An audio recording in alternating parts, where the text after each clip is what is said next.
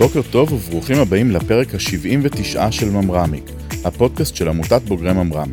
החלטנו להפיק את הפודקאסט הזה כדי לספר את הסיפור של הממר"מניקים. אנחנו שמחים לארח היום את אלון לב, בוגר קורס נתמ"ם כ"א ושירות בממר"ם, המנכ"ל והמייסד של קוואק, ואת יובל פרנבך, בוגר קורס נתמ"ם ח' ושירות בבסמך ובממר"ם. ברוכים הבאים. ברוכים הנמצאים. תודה רבה. ואיתנו גם רועי הגדול מכולם. אהלן, מה קורה יוסי? הכל טוב. מפגש פסגה נתמ"מניקי, זה לא קרה פה הרבה זמן. נכון. אז החברים מקוואק, מה נשמע? מצוין. איזה שם מגניב, מה זה קוואק? קוואק. ניתן לאלון פה לספר. מה זה קוואק? הרעש שברווז גומי עושה בגדול. עד כאן נראה לי כולם ידעו לנחש את זה. אז לא, מסתבר שככה אמרו לי לפחות, שברוסית זה רעש של צפרדע. באמת? כן. אני חושב שגם בארץ קוואק זה צפרדע יותר, ארצות הברית קוואק זה יותר ברווז. האמת שברווז זה גגה, נכון? כן. יש הבדל ממש תרבותי בין ישראל. אנחנו מדברים על ברווז גומי. אוקיי. ברווז גומי לא עושה גגה. נכון. זה בטוח. פתיחה טובה. אז אנחנו, לפני שנדבר על קוואק, מה קוואק עושה, לאן אנחנו הולכים ולמה, בואו תספרו קצת על עצמכם, אז אלון, אתה תתחיל. קורס נתמ"ם, נכון. לא הגעת כמל שב, נכון? לא הגעת כמיד, זה עשית משהו לפני? כן, אני לא זוכר את המספר יחידות, אבל אני חושב שזה משהו בין 10 ל-15 יחידות לפני שהגעתי לנתמ"ם. זה התחיל איפשהו בנחל, ואז התגלגל בין המון יחידות והמון תפקידים, שהאחרון היה דווקא בממר"ם, זאת אומרת ביחידה עצמה בתור סוג של טכנאי מיינפריים. עשיתי קורס, איך זה נקרא? קורס של מנהל רשת? מנהל רשת, כן. קורס מנהל רשת, ואז כשהגעתי ליחידה ביקשתי לעשות קורס נתמ"ם, עשיתי את המבחנים תוך כדי השירות, ואז חזרתי ליחידה בתור נתמ"מניק. אז כמה זמן צריך לשרת בממר"ם? 3 שנים כמעט, אני חושב שזה היה. מדהים, בתור מה? בהתחלה זה היה באמת טכנאי מיינפריים, בתור סוג של מנהל רשת, ואחרי זה נטו מרכז מחשבים, בהתחלה כללי, אחרי זה יותר ממוקד לתחום של דאטאבייסים והאזורים האלה. ומה קרה אחרי השחרור? מה הפף? אז אחרי השחרור טיילתי, שזה החלק הכיפי, חזרתי ועבדתי בבנק הפועלים לשנה, אולי אפילו קצת פחות, ובג'ון ברייס, זאת אומרת עבדתי בשתי עבודות, מעניין, לא מאיזה מצוקה ספציפית, ואז התחלתי לעבוד בפיוניר, 6 שנים, התחלתי שם בסוג של DBA, Data Architect, BI, זה היה מאוד בהתחלה של החברה יחסית, וסיימתי שם כ-VP Data ו-Site Manager של הסייט בישראל, וזהו, ואז בגדול קוואק. אוקיי, אז עכשיו נעבור עליך. וואו, איזה כיף לי. אז אני הגעתי ישר לנתמ"ם, התגייסתי לנתמ"ם, עשיתי קורס נתמ"ם ח' ונשארתי בבסמך, הייתי כ5 שנים בבסמך, בכל מיני תפקידים, בין היתר מפקד קורסים של נתמ"ם וראש מגמת נתמ"ם, בעצם אחראי על הקורס הזה באופן רחב יותר. בין היתר בתקופה הזאת יצא לי גם כל מיני הרפתקאות מעניינות, כמו לפתח את ההתחלה של קורס מגן בסייבר וכל מיני דברים כאלה. ומשם עברתי לממר"ם, עברתי להיות מפקד מרכז מחשבים, בעצם פיקדתי על אלון במשך איזושהי תקופה.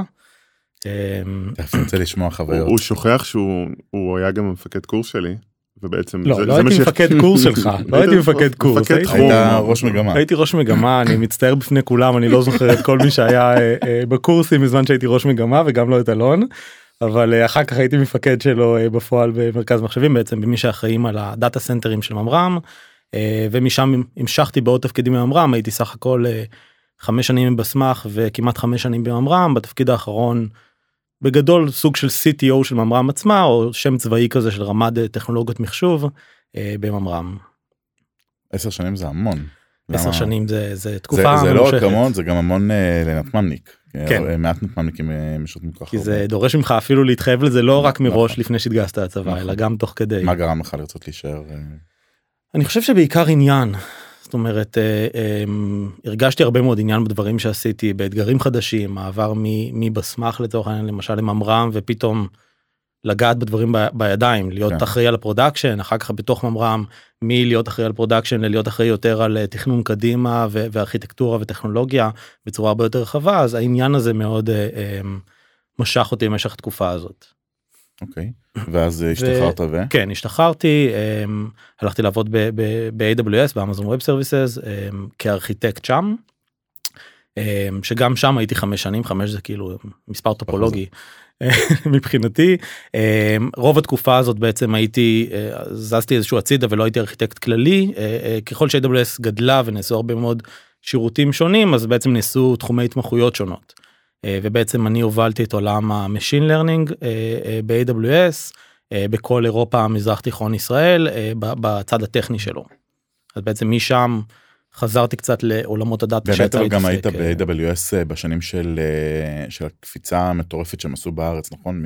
מצוות מאוד קטן בהרצליה לצוות ענקי בתל אביב. לגמרי. כשאני הצטרפתי היינו לדעתי פחות מ-20 אנשים, כשעזבתי היינו משהו כמו 12 קומות בשרונה בתל אביב, שינוי די גדול איך הייתה החוויה הזו? זו חוויה מעניינת, כי זה להיות סוג של ארגון של אף אחד לא באמת מסתכל עליו בארץ, שעושה מה שהוא רוצה, אבל עם תקציב של AWS, זאת אומרת, ממש עושה מה שהוא רוצה, לפתאום ארגון גדול יותר, שעובר תהליכים של איך להתנהל כארגון גדול, זאת אומרת, אני מסתכל על זה גם על הראש של היום, של להקים חברה, השינוי הזה של מצוות קטן, להפוך להיות צוות גדול, והרבה מאוד תהליכים תוך כדי, זה משהו שלגמרי צריך לדעת איך לתכנן אותו ולעשות אותו נכון, וראיתי את הדבר הזה באמת קורה ב-AWS, למרות שבאמת קורפורט אמריקה. אוקיי, ואז קוואק? ואז קוואק, אז אלון ואני, במשך כל השנים מאז שהיינו ביחד בממר"ם, ממשיכים כל הזמן לדבר ולחשוב על רעיונות ולחשוב מה עושים, ובאיזשהו שלב אלון לקח אותי. התחילה קורונה, אני חייב להגיד. מצאתי נקודת שבר, שהוא היה בודד. התחלנו להישאר בבית ולא לצאת, וקצת להרגיש חוסר חיבור לעבודה בקורפורט אמריקה. ואלון לקח אותי מה זה, היום זיכרון? כן. מה? לא, שנייה. היום שבו נפגשנו פעם ראשונה לדבר ברצינות, כאילו דיברנו הרבה לפני, הרבה מאוד, ואז אמרנו, וזה היה כזה תקופת סגרים, שגם ככה הכל כזה היה נורא מורבידי ברחובות, ונפגשנו בתל אביב, וזה היה ערב יום הזיכרון, ואז דיברנו והלכנו כזה, בכלל באופן כללי תמיד שאנחנו מדברים אנחנו הולכים תוך כדי, ואז הלכנו כזה ועצרנו בסוזן דלל, נכון? ישבנו בסוזן דלל, ואז התחילה הצפירה, תוך כדי שאנחנו מדברים על כאילו מה אנחנו רוצים לעשות, ואיך זה ייראה ומה עושים וכו'. וזהו, ועמדנו בצפירה וישבנו. ויצאתם עם סטארט-אפ. סיפור של כל סטארט-אפ בישראל. כן, מאוד ישראלי. הכרנו בצבא, זה גם זה, כן. אז בואו נעשה קצת למאזינים נעים, מה זה קוואק? מה קוואק עושה? אז קוואק היא פלטפורמת Machine Learning Engineering שמתמקד, בעצם הפוקוס שלה הוא פרודקשניזציה של מודלים. ואם אני שנייה אדבר קצת יותר בשפה פשוטה, עולם המשין לרנינג בעצם כולל מצד אחד דאטה סיינטיסטים שעושים ריסרצ' ומפתחים מודלים שהמטרה שלהם לחזות על בסיס דאטה, לחזות בעצם ולתת תוצאות מסוימות. חלק גדול מהאתגר של מודלים של משין לרנינג זה איך בסוף לשלב אותם חלק מהמוצר. במיוחד לאור זה שדאטה סיינטיסטים במקרים רבים מגיעים מעולמות מאוד ריסרצ'יים, מתארים שהם לאו דווקא מדעי מחשב, הרבה מאוד דאטה סיינטיסטים מגיעים מכל תואר בעצם ריסרצ', פיזיקה, כימיה, פסיכולוגיה אפילו בהרבה מאוד מקרים, ואתגר האינג'יניריות של מודלים, אתגר בסוף להפוך מודלים להיות חלק ממוצר, הוא אתגר שהם צריכים, אין להם בעצם את הסקילסט בהרבה מאוד מקרים לעשות את זה, ולעשות את זה בטיימליין הגיוני. והמטרה שלנו בקוואק זה לעזור בחלקים האלה, לעזור בלא איך לפתח מודלים יותר טובים, אלא איך לגרום למודלים האלה להיות חלק ממוצר, ובפועל לתת value לחברות. אז לקצר תהליך שאנחנו רואים שלוקח לפעמים חצי שנה, שנה אפילו, של מפיתוח מודלים ועד שאותם מודלים הם חלק מהחברה, לזמן של ימים ספורים ואפילו שעות במקרים מסוימים. זה נשמע מטורף, זה משהו שחברות הענן של היום, מה-AWS וכאלה, אין להם מוצרים דומים? אז לחברות הענן בסופו של דבר יש קהל, בהרבה מקרים מאוד מאוד ברור, קהל של מפתחים, קהל של DevOps, אנשים שיודעים בעצם לעבוד עם הטכנולוגיה ולהשתמש באותם building blocks שונים, בשביל לפתח מוצר אחד גדול. כמו שאמרתי, זה לא הקהל הטבעי של אותם אנשים, אז מה שהרבה פעמים חברות עושות, זה מייצרות תפקיד נוסף של Machine Learning Engineers, שלוקחים את אותם Building Blocks ומפתחים פלטפורמה מעל זה, וזה דברים שאנחנו רואים שחברות מאוד גדולות עושות, אז חברות כמו Intuit וספוטיפיי ואובר וחברות כאלה, פיתחו בעצם פלטפורמות מעל שירותי הענן. ובסוף המטרה שלנו בקוואק זה שהחברות לא יצטרכו להשקיע כל כך הרבה משאבים אינג'ינירים עבור לתת פתרונות כאלה. אבל זה כלי ריסרצ'י או כלי אינג'ינירי? כלומר, למי הוא נותן יותר... הוא התווך, אם אני מבין. לא, אז הוא התווך, והוא בסוף כלי אינג'ינירי וכלי תשתיתי. אני כן אגיד שבסוף אנחנו, גם בחברות שיש להם מה שנקרא ML Engineers, אנחנו לא באים להחליף אותם. זאת אומרת, in a way, יוסי שאל על הענן, אז התפקיד שלנו לתפיסתנו מאוד דומה לתפקיד של מה שהמשחק שבו היה עולם הענן אל מול אנשי ה-IT לפני נניח 10-7 שנים, שבסוף זה לא, המטרה היא לא להחליף, אלא לבוא ולהגיד, אוקיי, את ה-groundwork אנחנו נעשה, ובעצם מה שהאנג'ינירים יעשו מעל, ואנחנו רואים אנג'ינירים שעובדים איתנו, זאת אומרת, צוותי MLOps שעובדים איתנו והם לקוחות שלנו, בעצם בונים את התשתית שלהם on top of Quack. אז יש לנו בעצם שני סוגים של לקוחות, מדאטה סיינס, צוות דאטה סיינס שפשוט משתמש בפלטפורמה שלנו כדי לעשות את ה-0 ל-1 נקרא לזה, לבין צוותי engineering שבעצם עוברים מהפלטפורמה שהם בנו לקוואק, במטרה בעצם לקחת את זה כמה שלבים קדימה. אז אנחנו איפשהו על המנעד הזה. אז התחלתם לפני 2 בערך. נכון, קצת פחות. ספרו לנו קצת איך הולך. נגיד מה שכל סטארט-אפ אומר, הולך מצוין. אנחנו רוצים את האמת מאחורי הקלעים. כן, אז האמת שבאמת הולך טוב, גם בצורה מה שנקרא האובייקטיבית. את השנה הראשונה הקדשנו כמעט את כולה בעצם כדי לבנות את הפלטפורמה, זאת אומרת השנה הקלנדרית שעברה. השנה הזאת היא מאוד בפוקוס go to market, ומן הסתם עדיין מאוד מאוד חזקה, מאוד משקיעים בעולם המוצר. עובדים אני חושב עם הלקוחות הכי מעניינים בארץ ובעולם, מיוטפו ו-JLL ונטאפ ולייטריקס ואופן ווב, לקוחות באמת מדהימים שנורא כיף. המוצר הוא כבר ברמת בשלות שהם יכולים לעבוד את השוטף, או שזאת ברמת פיילוטים? אז זהו, אז המוצר שלנו יש בו משהו, לא רואים שאני עושה מרכאות, אז במרכאות קצת אכזרי, כי זה מוצר פרודקשן. זאת אומרת, אין לנו הזדמנויות כל כך לפיילוטים אמיתיים, זאת אומרת, אנחנו פרודקשן מ-day one, מי שמשתמש בנו אומר שאנחנו רוצים בפרודקשן שלו. אנחנו לא כלי ריסרצ'י או dev tool. אז כל הלקוחות שלנו, 100% מהם רצים איתנו בפרודקשן, בסקיילים מאוד משמעותיים, בסקייל הפרודקשן שלהם, זאת אומרת, כל החברות שדיברת, אתם יכולים לדמיין איך הפרודקשן שלהם נראה, ואנחנו חלק ממנו, וזה גאווה וכיף גדול. אז זה באמת גם המון אחריות על הכתפיים מ-day one, כלומר אין פה בעצם את הימי חסד שיש לסטארט-אפים הרבה פעמים בשלבים האלה. נכון, אני חייב להגיד שזה בעיניי, זה אולי הפודקאסט הראשון שאנחנו יכולים להגיד את זה ויבינו אותנו, זה מאוד מתחבר לממר"ם. הרי מה קרה ליובל ולי בממר"ם? הגענו לצוות, שנינו מאוד צעירים, יובל כמובן היה יותר זקן גם אז, זה קטע כזה, זה עקבי. אפילו אז. כן, אבל באמת מאוד מאוד צעירים, והיינו אחראים על פרודקשן, כאילו, אפשר להתווכח אם הוא הכי קריטי במדינת ישראל, או מקום חמישי, אבל הוא איפשהו שם באזורים האלה. מגיל מאוד צעיר, אז אנחנו די רגילים למה שנקרא אחריות פרודקשנית הזאת, ולהבין שמה שאנחנו עושים באמת משפיע, ומה המשמעות של דאונטיים, ואני חושב שאנחנו חווים המון מההבנה הזאת לממר"ם. כמה לקוחות היום מפעילים את המערכת שלכם אצלם? עשרות, זאת אומרת אנחנו בעשרות הנמוכות מה שנקרא, שזה מספר דמיוני בעיניי. זה טראקשן מדהים, וזה פידבקים והרבה... זה מספר דמיוני, ויותר מזה באמת זה כאילו, אנחנו כמובן מכבדים כל לקוח בכל גודל, אבל זה גם עשרות שרובם באמת לקוחות, מה שנקרא שאנחנו looking up to, וחברות שהיינו מאוד רוצים להיות כמוהם ביום מן הימים, אז במובן הזה זה נורא כיף, ואני יכול להגיד שאנחנו לפעמים נזכרים בדברים שקרו לפני חודש או לפני חודשיים, וזה נראה לנו קצת, אתה יודע. ואיך זה קרה?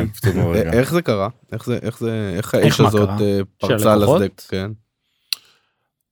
אני חושב שיש מין מושג כזה בעולם הסטארט-אפים שנקרא product market fit, נכון? כולם מדברים עליו, מדברים על זה שזה ה-number one killer של סטארט-אפים וכו'.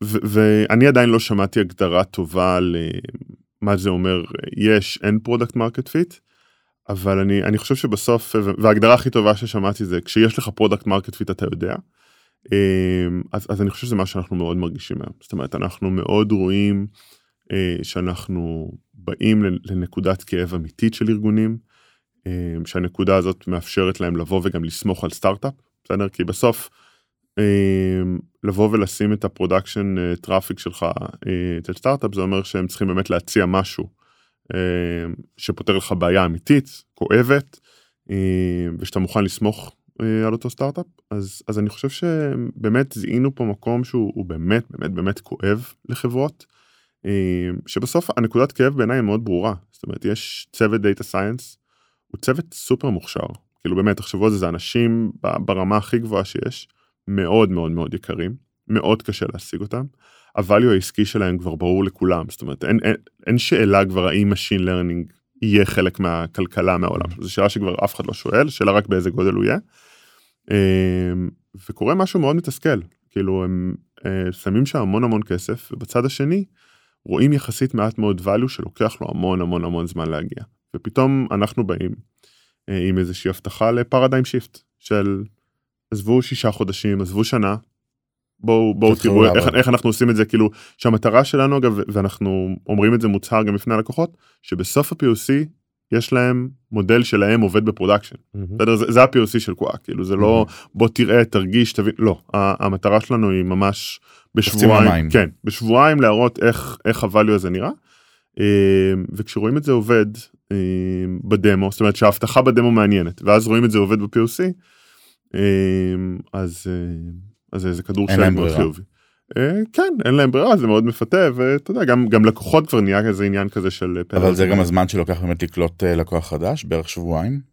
אז כן, מהרגע שבעצם החלטנו POC עד הרגע שבו לקוחות אומרים לנו, סבבה, מה שהבטחתם באמת קורה, זה בעצם הזמן, שבועיים, 3 שבועות, יש כמובן לפני זה כל מיני, עד שקובעים את הדמו, ועד שהם מתחילים את ה-POC, ואחרי זה קצת כל מיני עניינים כיפים כאלה של legal ו-security, אתם יודעים התחביבים של כולנו, אבל... זה יותר פה לאוזן או יותר שיווק שלכם?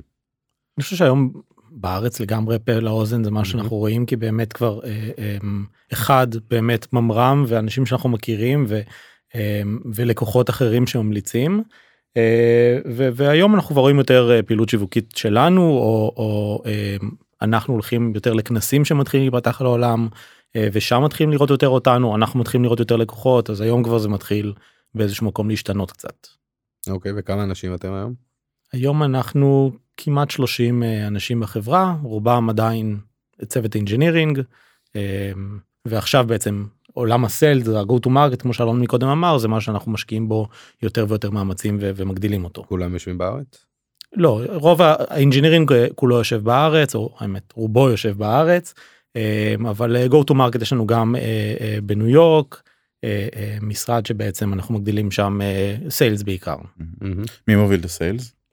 אז מי שמוביל את הסיילס, שותף שלישי שלנו, ליאור פנסו, שהוא COO בחברה וגם כן co-founder, בעצם עבד איתי ביחד ב-AWS, והצטרף אלינו כבר בתחילת הדרך בהקמה של קוואק. אני סתם שאלתי את זה כי אני יודע. אבל לא גם להרים לפנסו, שבזכותו יש שיתוף פעולה כזה הדוק בין העמותה לבין AWS בארץ, אז זה ככה, ניצלתי את ההזדמנות. פנסו, אנחנו אוהבים אותך. חוץ מזה שזה קול של ברווז גומי, לא הסברתם למה קראתם לחברה ככה. האמת שלא נתתם לנו להסביר משהו. עכשיו. לא. אתה יודע זמן? יוסי לא נתן, אני מאפשר. אתה מאפשר, הבנתי. אז למה? זה סיבה מאוד לא רומנטית, האמת. אבל די רצינו חיה בתוך הלוגו ובתוך השם, כי זה עובד. אנחנו אנשים פרקטיים. אנחנו אנשים פרקטיים. ופרקטיקה זה לא רומנטי. למרות שהערב בסוזן דלל בצפירה, זה לא רומנטי? מאוד רומנטי. נכון. אז אנחנו, כן, רומנטיקה פרקטית. אז רצינו חיה, ובעצם התחלנו התחלנו לחשוב, וכל דבר עם כלב די לא בר שימוש, נקרא לזה, והתחלנו לעבור בין החיות, ואז הבנו שטוב, כל החיות קצת קשה, וגם SEO זה קצת קשה עם שמות של חיות. ואז עלה השם קוואק, אמרנו, טוב, מגניב, כאילו אפשר להשתלט על האירוע הזה, זה יכול להיות אחלה מרץ', וגם יותר מזה, זה מה שלא ציפינו שיקרה וקרה. verbalize it. אז זהו, זה נהיה איזה אינספשן כזה, שכל מי שרואה ברווז ומכיר אותנו, בטוח שזה קמפיין שלנו. עכשיו, אתה יודע, אני מקבל תמונות של ברווזים ענקיים מכל העולם, עכשיו, עם כל הכבוד, באמת, צמחנו וגדלנו מהר, אבל עדיין לא מספיק בשביל לשתול ברווזים ביפן, ואנחנו, אז כן, זה... אז עושה את העבודה. אפילו ברמה של חברות אחרות שמביאות ללקוחות שלהם, או בכנסים ברווזים, עם השם שהחברה, הם מתייגים אותנו בפוסטים בלינקדין. חושבים תודה על המרץ של קוואק. בדיוק. גדול. זה מעולה, כן. יפה, זה עושה את העבודה. חיות זה עובד, זה המלצה. כל בסמכניק יגיד את זה. זה נכון. אוקיי, תגידו מה בעצם האתגרים עכשיו, תקופה האחרונה, קצת תקופה מוזרה בהייטק הישראלי סלש עולמי. איפה זה פוגש אתכם בסיפור הזה? א', כן, תקופה מוזרה.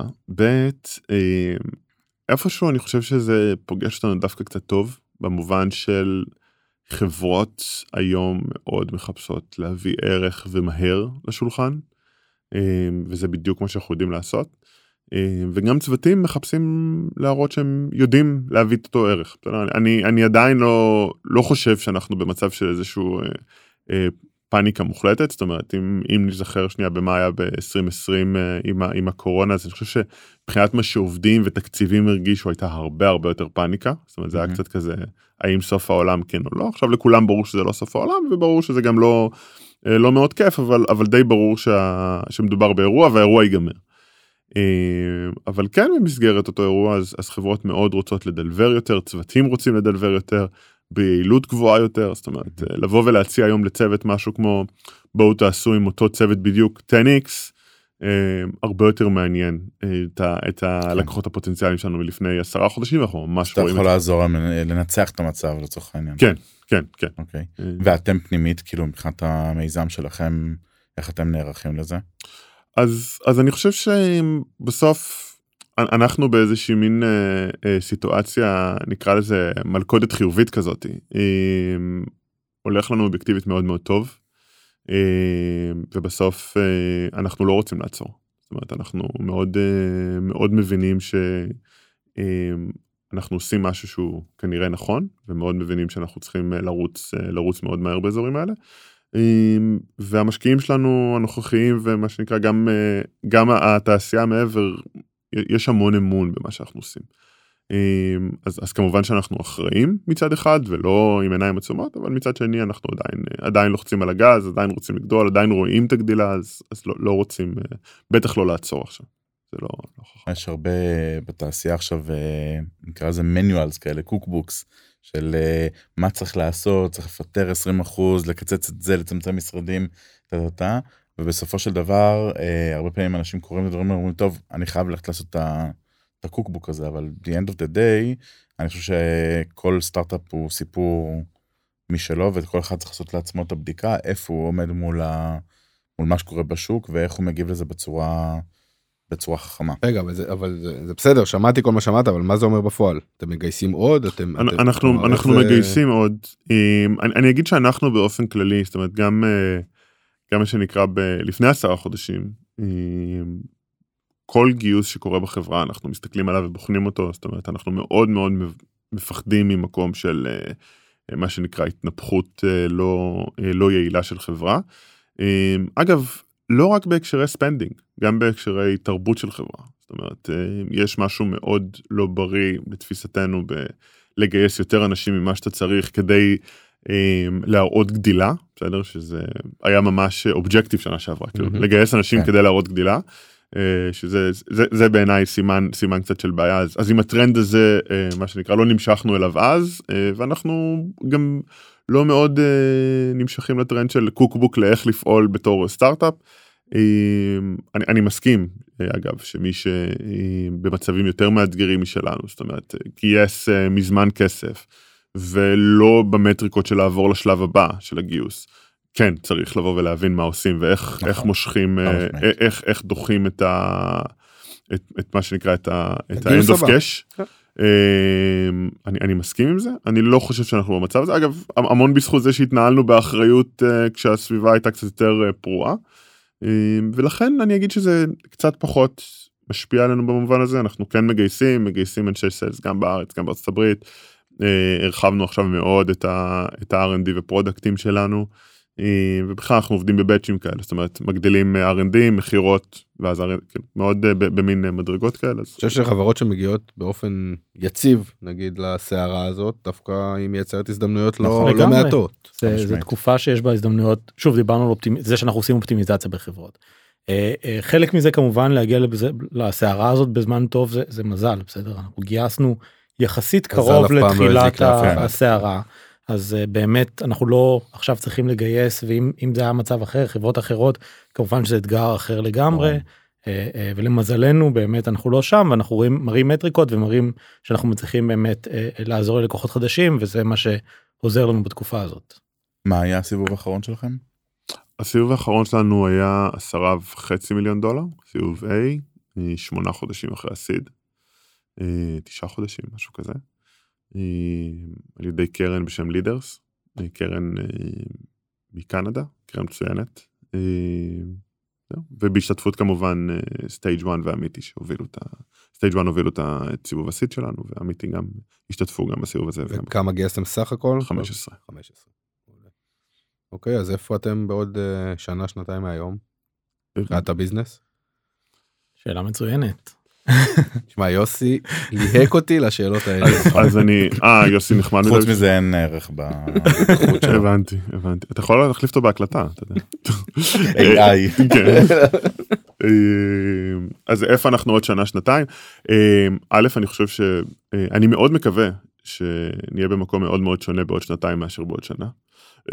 זה קודם כל, זאת אומרת, אנחנו כן מדברים על 100% של צמיחה פר שנה, אז לכן זה בהכרח יהיה מאוד שונה. אני מאמין שעוד שנתיים מן הסתם נהיה כבר אחרי עוד סיבוב משמעותי, בתקווה עם כפול 3, 4, 5 לקוחות.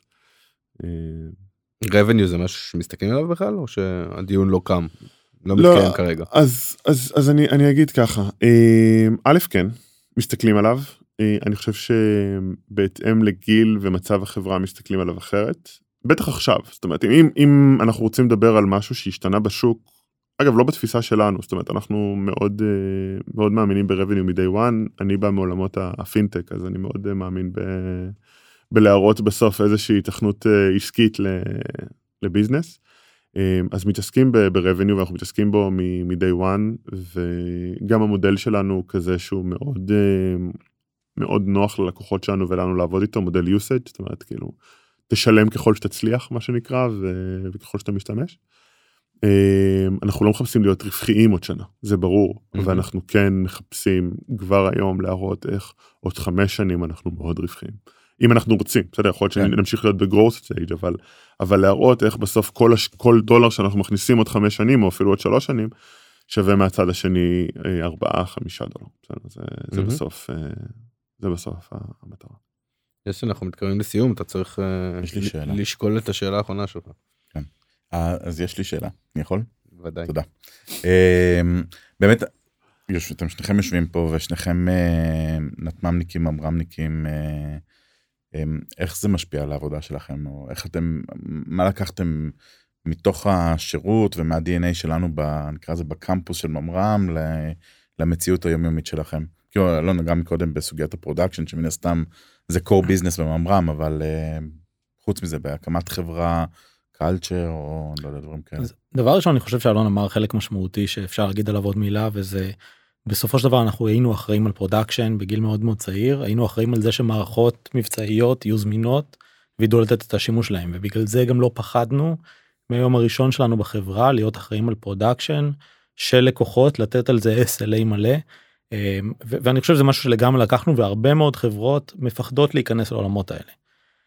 מעבר לזה אני יכול להגיד שבתחילת דרכנו, לא יודע, אנחנו עדיין בהתחלה, אבל קיבלנו הרבה מאוד עזרה מאנשים בוגרים ממ"מ, זאת אומרת זה לא לאו דווקא כמשהו מתוכנן, אבל בסופו של דבר אתה פונה להרבה מאוד חברות, בהתחלה הרבה מאוד חברות ישראליות.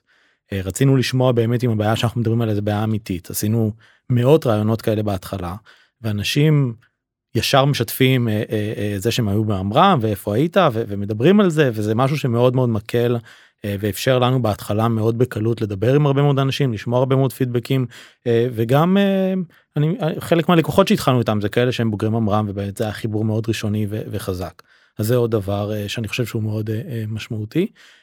אני חושב שדבר שלישי פה זה שבהקשר באמת קלצ'ר, בסופו של דבר ראינו איך נראה תרבות של ארגון שמצד אחד חווה פרודקשן, מצד שני רוצה להיות באמת חדשני וכל הזמן ליזום דברים חדשים, וזה משהו שגם על עצמנו אנחנו מאוד לוקחים. זאת אומרת, מצד אחד יש פרודקשן וצריך להיזהר שעושים דברים, צריך רצינות מקסימלית. צריך רצינות מקסימלית, ואי אפשר עכשיו לגעת בדברים בזמן שהם רצים ולשבור אותם. מצד שני אנחנו בסוף סטארט-אפ, אנחנו חייבים להיות חדשניים מאוד.